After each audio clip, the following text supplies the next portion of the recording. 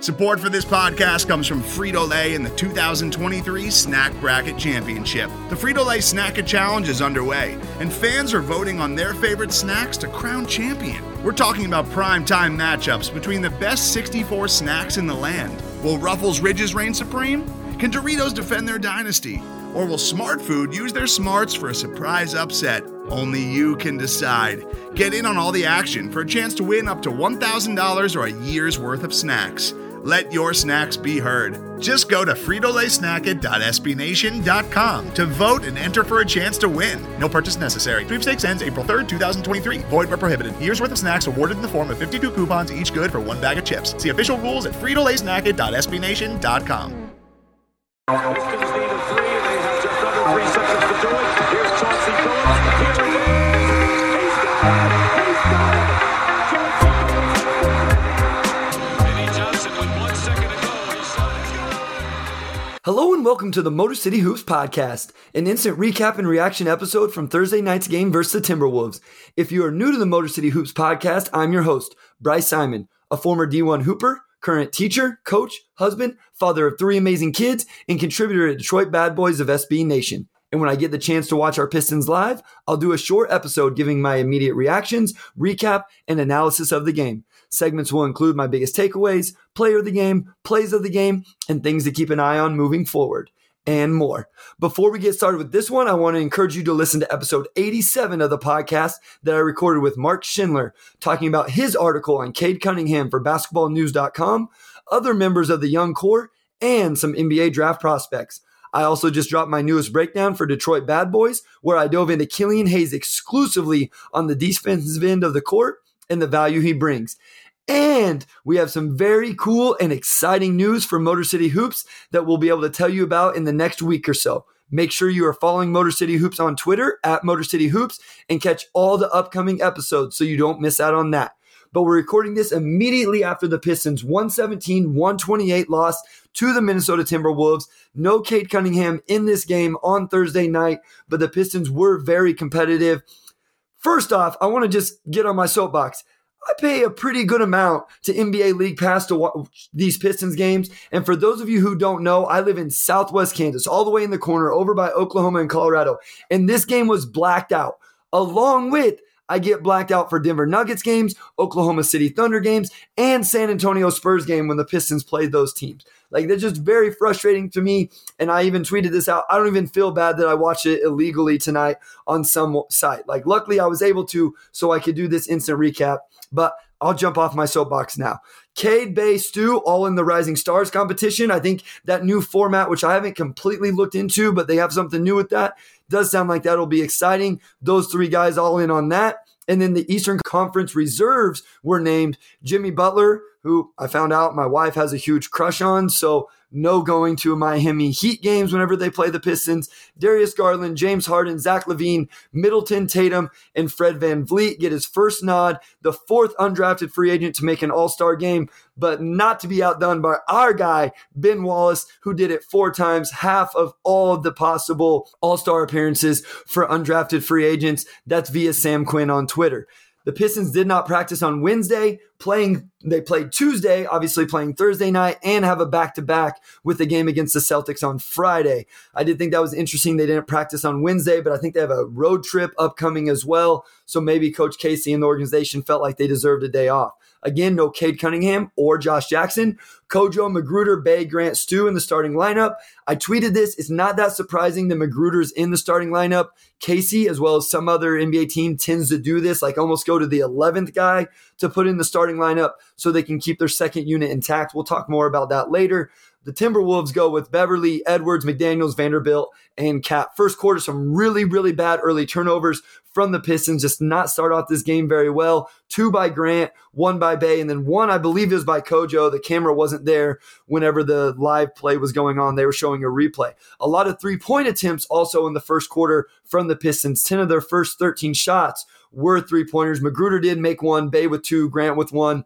And then a lineup of Kojo, Frank Jackson, Bay, Lyles, Olynyk really make a nice run to close out the first quarter. And I'll talk about the intermixing of those first and second units a little bit later. Saddiq Bey in the first quarter, 11 points, 7 rebounds, 4 assists, 3 threes and a tip back to get those 11 points. Just a really, really nice first quarter from Saddiq Bey. Hami and Hayes didn't get any first quarter minutes. They were at the table, but there was no whistles, so they didn't get their first action actually until the start of the second quarter, which saw the Pistons up 32-31, but some turnovers. They didn't give up a ton of offensive rebounds in this game, but some timely ones, like always, and then some very poor transition defense gives up the lead early to start the second. The Wolves go zone here. Thought this was a huge moment in the game for the Pistons to keep it close and weather any momentum. Frank Jackson was fouled, got to the free throw line, and then missed the second, which Isaiah Stewart actually tipped back. And Isaiah Stewart had a really nice game tonight with 10 points and 13 rebounds, 5 and 9 from the field. Hayes missed a jumper the next possession. Stu got another tip in, and then they beat him in transition. Grant gets a 3 in transition. Hami beats him in transition, gets to the free throw line. Really thought that was a nice sequence there from the Pistons when the Timberwolves went zone. First half from Jeremy Grant was really, really good. He didn't take too many shots, like overly aggressive, especially after the bad turnovers early. And I thought he was absolutely incredible on the defensive end. I'm going to go into that a little bit more in detail here a little bit later. This one at the end of the second quarter, really just as a coach, these are the things that really frustrate me, I guess. Pistons shoot with 7 seconds on the shot clock. And don't get me wrong, it was a good shot. I believe it was a wide open corner 3 for Jeremy Grant. But I wish they would have waited. Like, there was only 1.5, 2 seconds separation between the shot clock and the game clock. The Pistons had gone on a nice little run. And then they shoot with 7 seconds. They actually missed. And then it gives time for Taurean Prince to hit a 3 at the buzzer. And it only ends up being a 2-point lead going into half instead of a 5-point lead. Pistons shoot 51, 36, 75 splits in the first half. Got to the free throw line 12 times. Like I said, it was timely offensive rebounds they gave up, but they only gave up 4. And then Bey, Grant, and Jackson combined for 38 first half points. Again, 2-point lead, 67-65 going into the third. A little bit slow start for both teams offensively. Bey got to going to work in the mid-range here in the third quarter. I believe he got fouled, puts the Pistons up 2. Grant strikes again in transition when the Timberwolves try to go zone. It was about 6 minutes to go in the third quarter. Again, the Pistons up 2. He got out in transition, hit a 3. Very next possession, Frank Jackson hit a corner 3, and they got the Wolves out of the zone. I bring those up because this is something that Coach Casey and the Pistons have struggled with in the past, and I thought those were huge for them to weather the storm, not let the Wolves go on a run because of the zone. Now, the Wolves still were able to go on a run here in the third. The same group that had that great stretch in the first doesn't replicate it in the third, and they lose the lead. A huge stretch, I thought, was with under a minute to go in that third quarter. It was 91-99 after a Timberwolves 3. Frank Jackson hits a really nice 3 to make it 94-99. They get a trap on Cat and force a turnover, and it looks like they're going to really be able to stop all momentum, maybe go get a bucket, only be down 2 or 3 going into the fourth. But Kelly Olynyk's dribbling the ball up the floor. Nobody called out Wolf, or, no pun intended, or maybe he didn't hear it, but they end up stealing it from him in transition, and the Timberwolves actually finish the quarter on a 4-0 run of their own and take a 9-point lead into the fourth. Just a rough night for KO in general. It got worse. To start the fourth, he clanks a 3 and gives up a post-up bucket to start the quarter. I have a breakdown coming on KO at Detroit Bad Boys, and kind of a positive one, like some of the really nice things he brings to the table for this team and some things that maybe go unnoticed. But tonight was just not one of those nights. The Timberwolves hit their 5th 3 in about 5 minutes, if you go back to the third quarter, to take a 15-point lead, and essentially what I thought was going to put this game away. I thought it might get uglier from there on, but the Pistons actually cut the lead to 5 behind a Frank Jackson 4-point play, which I actually missed because my video skipped over back to NBA League Pass and my beef with that.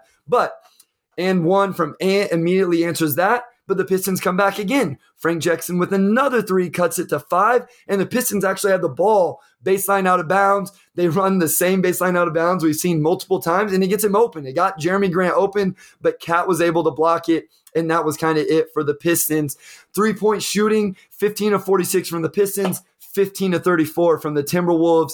And I think it was actually worse at one point in the Timberwolves' favor. Kind of the story of the game. The Timberwolves also had 11 steals. The Pistons do shoot 44, 33, 79 shooting splits and 28 free throw attempts. My biggest takeaways, I have 4 for you guys tonight. We still didn't get a chance to see Cade and Grant on the floor together in a close fourth quarter game. Didn't look like it was going to be close there for a while, but it would have been nice. Going back to Tuesday night, Cade didn't play in that fourth quarter. He'd already been injured at that point, and so we didn't get a chance to see those guys and how that would work itself out. I know that was some of the Jeremy Grant questions earlier in the season, was those late game situations. The ball was ending up in his hands, and we still, again, tonight didn't get a chance to see how that would play out between those two guys. And so I'm really interested to see if Cade plays on Friday night.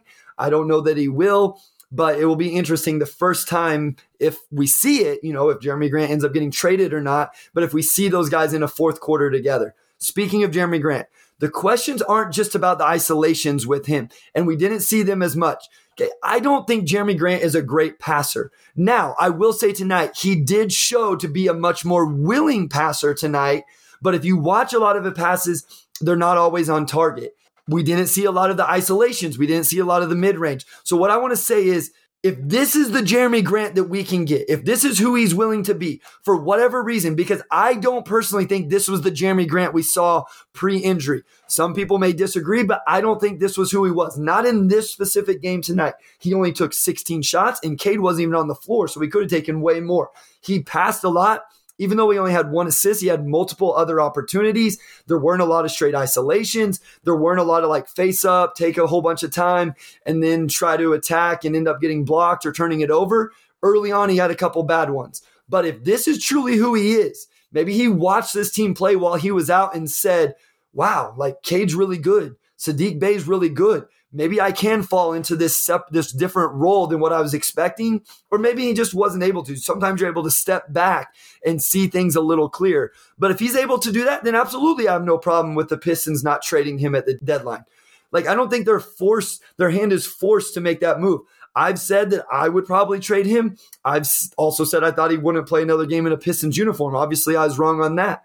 I would trade him, but if tonight is who he is and who he's willing to be going forward, then I'm not as adamant about that. I'm fine if Jeremy Grant stays, if he's willing to take this role. And I just wonder if that's truly what he's able to do. But the other part is the contract. And what I'm interested to know is he really asking for 4 years, $120 million? Is it 4 years and $100 million? But what he showed tonight in terms of being a willing passer, the shot selection, and then what he did defensively. And I think that's huge what he did defensively tonight. He was very engaged. He looked very good, had some of that weak side rim protection. You might be able to sell me a little bit more on 4 for $100 million. I was talking to Wes Davenport before this with the way the salary cap's going, 4 for $100 million, $25 million a year for your number 3 guy. Because you got to remember, we're adding in another pick or something like that, regardless of what happens with Jeremy Grant. I think you still have to go get a number 2. But I asked Wes, I said, as a number 3, is 4 for $100 million really that bad of a contract? And it really might not be, with the way the salary cap's going. So again, I don't know if this is truly what he's willing to be, if it's what he's going to be. But if he is, then I'm a lot more okay with Jeremy Grant staying around. Which leads into Saddiq Bey. He got his looks tonight. I thought he got his looks on Tuesday night. One, he needs to keep wearing the headband because I think that obviously is the difference. But this isn't a Jeremy Grant problem with Saddiq Bey. I think a lot of people want to say he's taking shots from him. They can't play together. Now, if you want to talk about the positions, we can have that conversation because I have talked about thinking that Saddiq Bey is better at the 4. It probably provides some better matchup.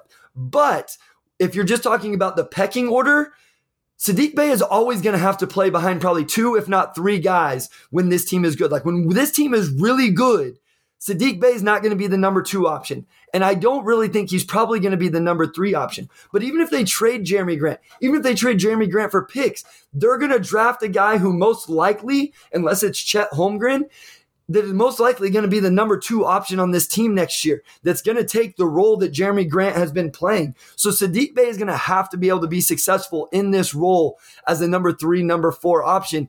And, there's been talked about, I wrote an article about scalability. That's the whole point of what we've seen him be successful at, is he can do it whether he gets 20 shots or whether he gets 10 shots. It's just kind of about how the defense plays him and what they decide to take away and what they decide to give up. So I don't think Saddiq Bey, and he obviously didn't struggle tonight, even though he wasn't super efficient. He got plenty of shots, but I don't want to blame any Saddiq Bey struggles on Jeremy Grant, especially if Jeremy Grant's playing the way he did tonight. Two real quick things defensively. I really would love if this team stops giving up long rebounds because guys leak out. Listen, I've done this too many breakdowns for probably what people want to see. I understand that around the rim, because of their size, they're going to give up rebounds at time, but stop giving up the long ones because the guards are leaking out. And then the other thing, Kojo and Killian Hayes are really good at boxing out. I'm going to do tweet out a couple tomorrow of Kojo making some big plays on defensive rebound situations. Killian Hayes is willing to be physical. Hal brought that up, but those guys do box out. Giving up transition buckets after makes is really a pet peeve of mine. This happened again tonight. I believe it was the Kings who did this a lot. After misses and turnovers is one thing. I don't love it, but you're going to do that at times. But I don't understand how there can be cross matches and not getting matched up, not knowing who their man is in some of these transition buckets after makes that they're giving up. I just would like to see that cleaned up as well. Players of the game, 3 guys. Saddiq Bey, 21 points, 8 of 21, 3 of 11 from 3, 13 rebounds, and 8 assists. Great night from Saddiq Bey. And, the rebounding is a huge thing for me. We've seen him do it kind of sparing, or not, I don't want to say sparingly, but it hasn't always been quite as consistent as what it was earlier in the year. Like his previous 4 games, 4, 1, 5, 2 rebounds. In the last 10 or 12, he's had a few with just 1 rebound. Early in the year, he's really doing it. It was nice to see him get back on the board tonight. Also, the 8 assists. Frank Jackson, 25 points, 8 of 14 from the field, 5-11 from 3, 3 and 3. Got to the free throw line 5 times. 1 was that 4-point play. Just a great night from Frank Jackson off the bench, getting buckets, kind of that instant offense. And then Jeremy Grant, 20 points, 7 of 16 from the field, 3 of 8 from 3, 5 rebounds, 1 assist. Again, he could have had more assists. I did think he was more of a willing passer than what those numbers show. Some quick plays of the game. Hami misses the 3 off the side of the backboard. Now, why is that the play of the game? Because he continued to play. Yes, Hami has to be able to make wide open threes from the corner. I get it. I want him to as much as anybody, but I love that he continues to play. I thought it was funny that he looked at his hand and wiped him on his shorts. That was the problem, but he continued to play, runs up behind the Timberwolves, dribbling the ball down the floor, steals and draws a foul. And he actually leads the NBA in steals since December 18th. Killian Hayes, not going to be a lot of Killian Hayes love on this episode. I didn't think he necessarily had a game to really write home about, but the little self-pass, if that's what you want to call it, if you want to give him credit for it, in the lane that ended up with the bucket, I think he's a kid that just needs to go all in on his swagger. I think he wants to have swagger and confidence and show it, and I really think he should. We are going to talk a little bit about that with him, with things to keep an eye on. And then the last thing, Frank Jackson, the 4-point play. Again, I missed it because my stream buffered or tried to catch up or something, but a big bucket there in the fourth quarter to cut the game to 5. Just 2 things to keep an eye on tonight, guys. The first and the second units, and how does Casey blend those 2 units? Okay, it seems like it's very well established. Whenever healthy, who's going to be in the first unit, who's going to be in the second unit. And I'm cool with it. I like both units as they stand alone right now. I realize that might change at the deadline, but I think it's going to be interesting how he blends those. So tonight we saw that where the 3 came in and stayed on with Kojo and Saddiq Bey. And then they started Hayes, and he let him play the entire second unit. Magruder subbed out a little bit earlier, and then that allowed Killian Hayes to stay in the whole time. And then in the third quarter, it worked a little different. He made those 3 guys sub in, but then he brought Hayes and Hami with the rest of the second unit much quicker. So it'd just be interesting to see how he blends those, what kind of combinations of 5 guys we get between the first unit and the second unit. Now, the counter to that, as I'm kind of giving Casey credit for doing a little bit of that tonight, Keith Black-Trudeau brought up a great point, is we needed to match Karl Anthony Towns' minutes with Isaiah Stewart, and Dwayne Casey did not do that in the third quarter. Cat ended up playing the entire third quarter and really kind of took advantage of Kelly Olynyk and Trey Lyles. One last thing, Killian Hayes' visual frustrations. And I'm not judging him. I'm not saying it's a huge thing. I just think it's been noticeable as of late. I could be wrong, and I hate trying to judge body language, especially from my phone. I think when you're there in person, you can see some of these things and these interactions a little bit better. All I'm saying is it seems like we've seen a little bit more outward emotion in terms of with his teammates, with the refs. I think there was even something with Dwayne Casey tonight. Now, I'd be a hypocrite because I just talked about how I want him to show more swagger and confidence. And so maybe that's the give and take of that. As a coach, I get that a lot. I'm very emotional. I'm very passionate, and people love it whenever things are going well. But when things aren't going well, I'm still very emotional and passionate, and that can't always be in a necessarily positive way. And so I'd be a hypocrite to say that like I hate it. I just think it's something to keep an eye on, something that's interested me that we've seen it a little bit more. Some thoughts on the other team. Cat named as an all-star reserved. Edwards and McDaniels for the Timberwolves are in the Rising Stars competition that we talked about earlier. Edwards and Beasley are straight bucket getters for this Minnesota Timberwolves team. Edward had 25 tonight. Beasley had 18 points in 19 minutes. And then Taurean Prince had himself a game as well with 23 points, 5 of 6 from 3. They do take some very questionable shots for my liking, but I do... The roster is interesting for the Timberwolves. It's just a little bit interesting with the talent they have. I'm interested to see how it all comes together for them as I look up where they currently sit in the standings in the Western Conference. They're 7, right? So they're 26 and 25, couple games away from the Denver Nuggets. So they're right in that playoff mix with the Clippers, the Lakers, the Trailblazers. So this is an interesting team. Again, you could see tonight the way they could score and the talent they have. So just be interesting to see how they continue throughout the year. A quick look ahead. Friday night, if you're listening to this Thursday night, or tonight, if you're listening to it Friday morning, play the Boston Celtics. Obviously, this will be the second of a back-to-back. How does Cade look in this game if he plays? Obviously, that's probably the biggest thing as you look ahead is, it is a hip pointer. Doesn't seem like it's very serious, but does he play in this game on Friday night? The Boston Celtics are 28 and 25 after a win over the Hornets on Wednesday. They went 10 and 6 in the month of January and won 5 out of 6. Jaylen Brown and Jason Tatum, obviously the headliners for the Boston Celtics. Brown is a guy I would love to see the Pistons make a run at. I'll be honest, guys. I understand they probably don't have the assets to make that happen. And I'm not even sure the Celtics are going to split those guys anyway. It's just a guy that's very intriguing to me. I think he would be a really, really good fit for this team if you were going to move Jeremy Grant plus assets. I just don't think they have the assets to make it work. And so I don't think that's realistic, but it's kind of maybe my shoot for the stars one that I would love to see possibly happen. Marcus Smart, another guy that's kind of been named in some of these trade talks, maybe not necessarily with the Pistons, but what is interesting is he's a name that's been brought up to me at times as a comp for Killian Hayes. And so that Boston Celtics team right now in the Eastern Conference is setting 9th right there again in that play-in situation as the Eastern Conference is super, super tight. And so it'll be interesting to see what they look like on Friday night. And then one last thing, not to do with the game, but we are officially 1 week away from the trade deadline, or less than 1 week away if you're listening Friday morning. We will have a great lineup of guests coming on the Motor City Hoops podcast. Alex Kennedy will be on Tuesday to take a look at the before the trade deadline action, what we may see for the Pistons and around the NBA. Alex Kennedy is from basketballnews.com. I'll have an instant recap episode on the 10th. So that's the Pistons play on the 10th, plus the deadline will be over. If anything happens before that, if the Pistons make a move on the 9th or the 8th, expect an instant recap then. But right now, I'll just plan on the moves happening on the 10th, and then we can recap the deadline moves for the Pistons and that game all in one. And then James Edwards III from The Athletic will drop a special Sunday episode with him on the 13th to break it all down again with his reactions, his thoughts, and a couple days to kind of digest what has happened. And then Wednesday the 16th, we'll have Keith Smith for an overall NBA breakdown of everything that happened. A quick point before I let you guys go, and I won't get into it fully. We'll get into it more on those episodes. Yes, you don't have to trade for some of these guys that will be restricted free agents. And I think this is like a conversation that comes up a lot. Like Colin Sexton was the conversation tonight. I'm not saying the Pistons are going after Colin Sexton, but some people's argument was, well, he's a restricted free agent. Just sign him. Miles Bridges, just sign him. Well, the thing is, you may not get a chance to sign them.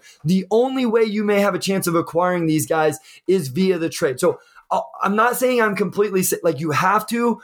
I'm not saying I'm for or against it one way or the other. All I'm saying is you don't necessarily have to eliminate the possibility of trading for a guy just because he's a restricted free agent and you could go for them in free agency. That makes it a lot tougher in those situations.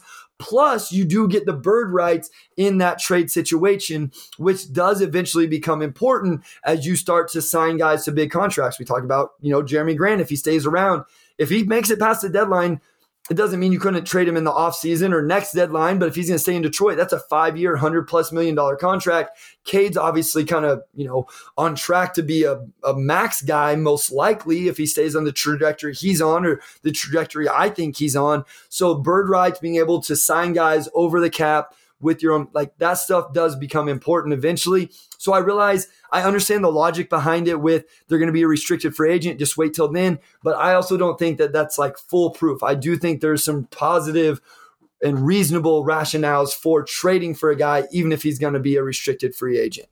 As always, I want to thank my guy, Wes Davenport, the producer of the Motor City podcast, who takes care of so many things behind the scenes to make the podcast better for you and easier for me. I also want to thank you, the listener, for taking time out of your day to listen to the podcast. You have no idea how much it means to us, the amount of support we're getting right now. Motor City Hoops will be back on Tuesday, as I mentioned, with Alex Kennedy, the Chief Content Officer at basketballnews.com, to break down all the news ahead of the NBA trade deadline. And make sure you continue to check Motor City Hoops Twitter and those episodes for this big news that will be dropping very soon. Thank you for listening. Go Pistons, and we'll talk to you soon. Pistons need a three, and they have just under 3 seconds.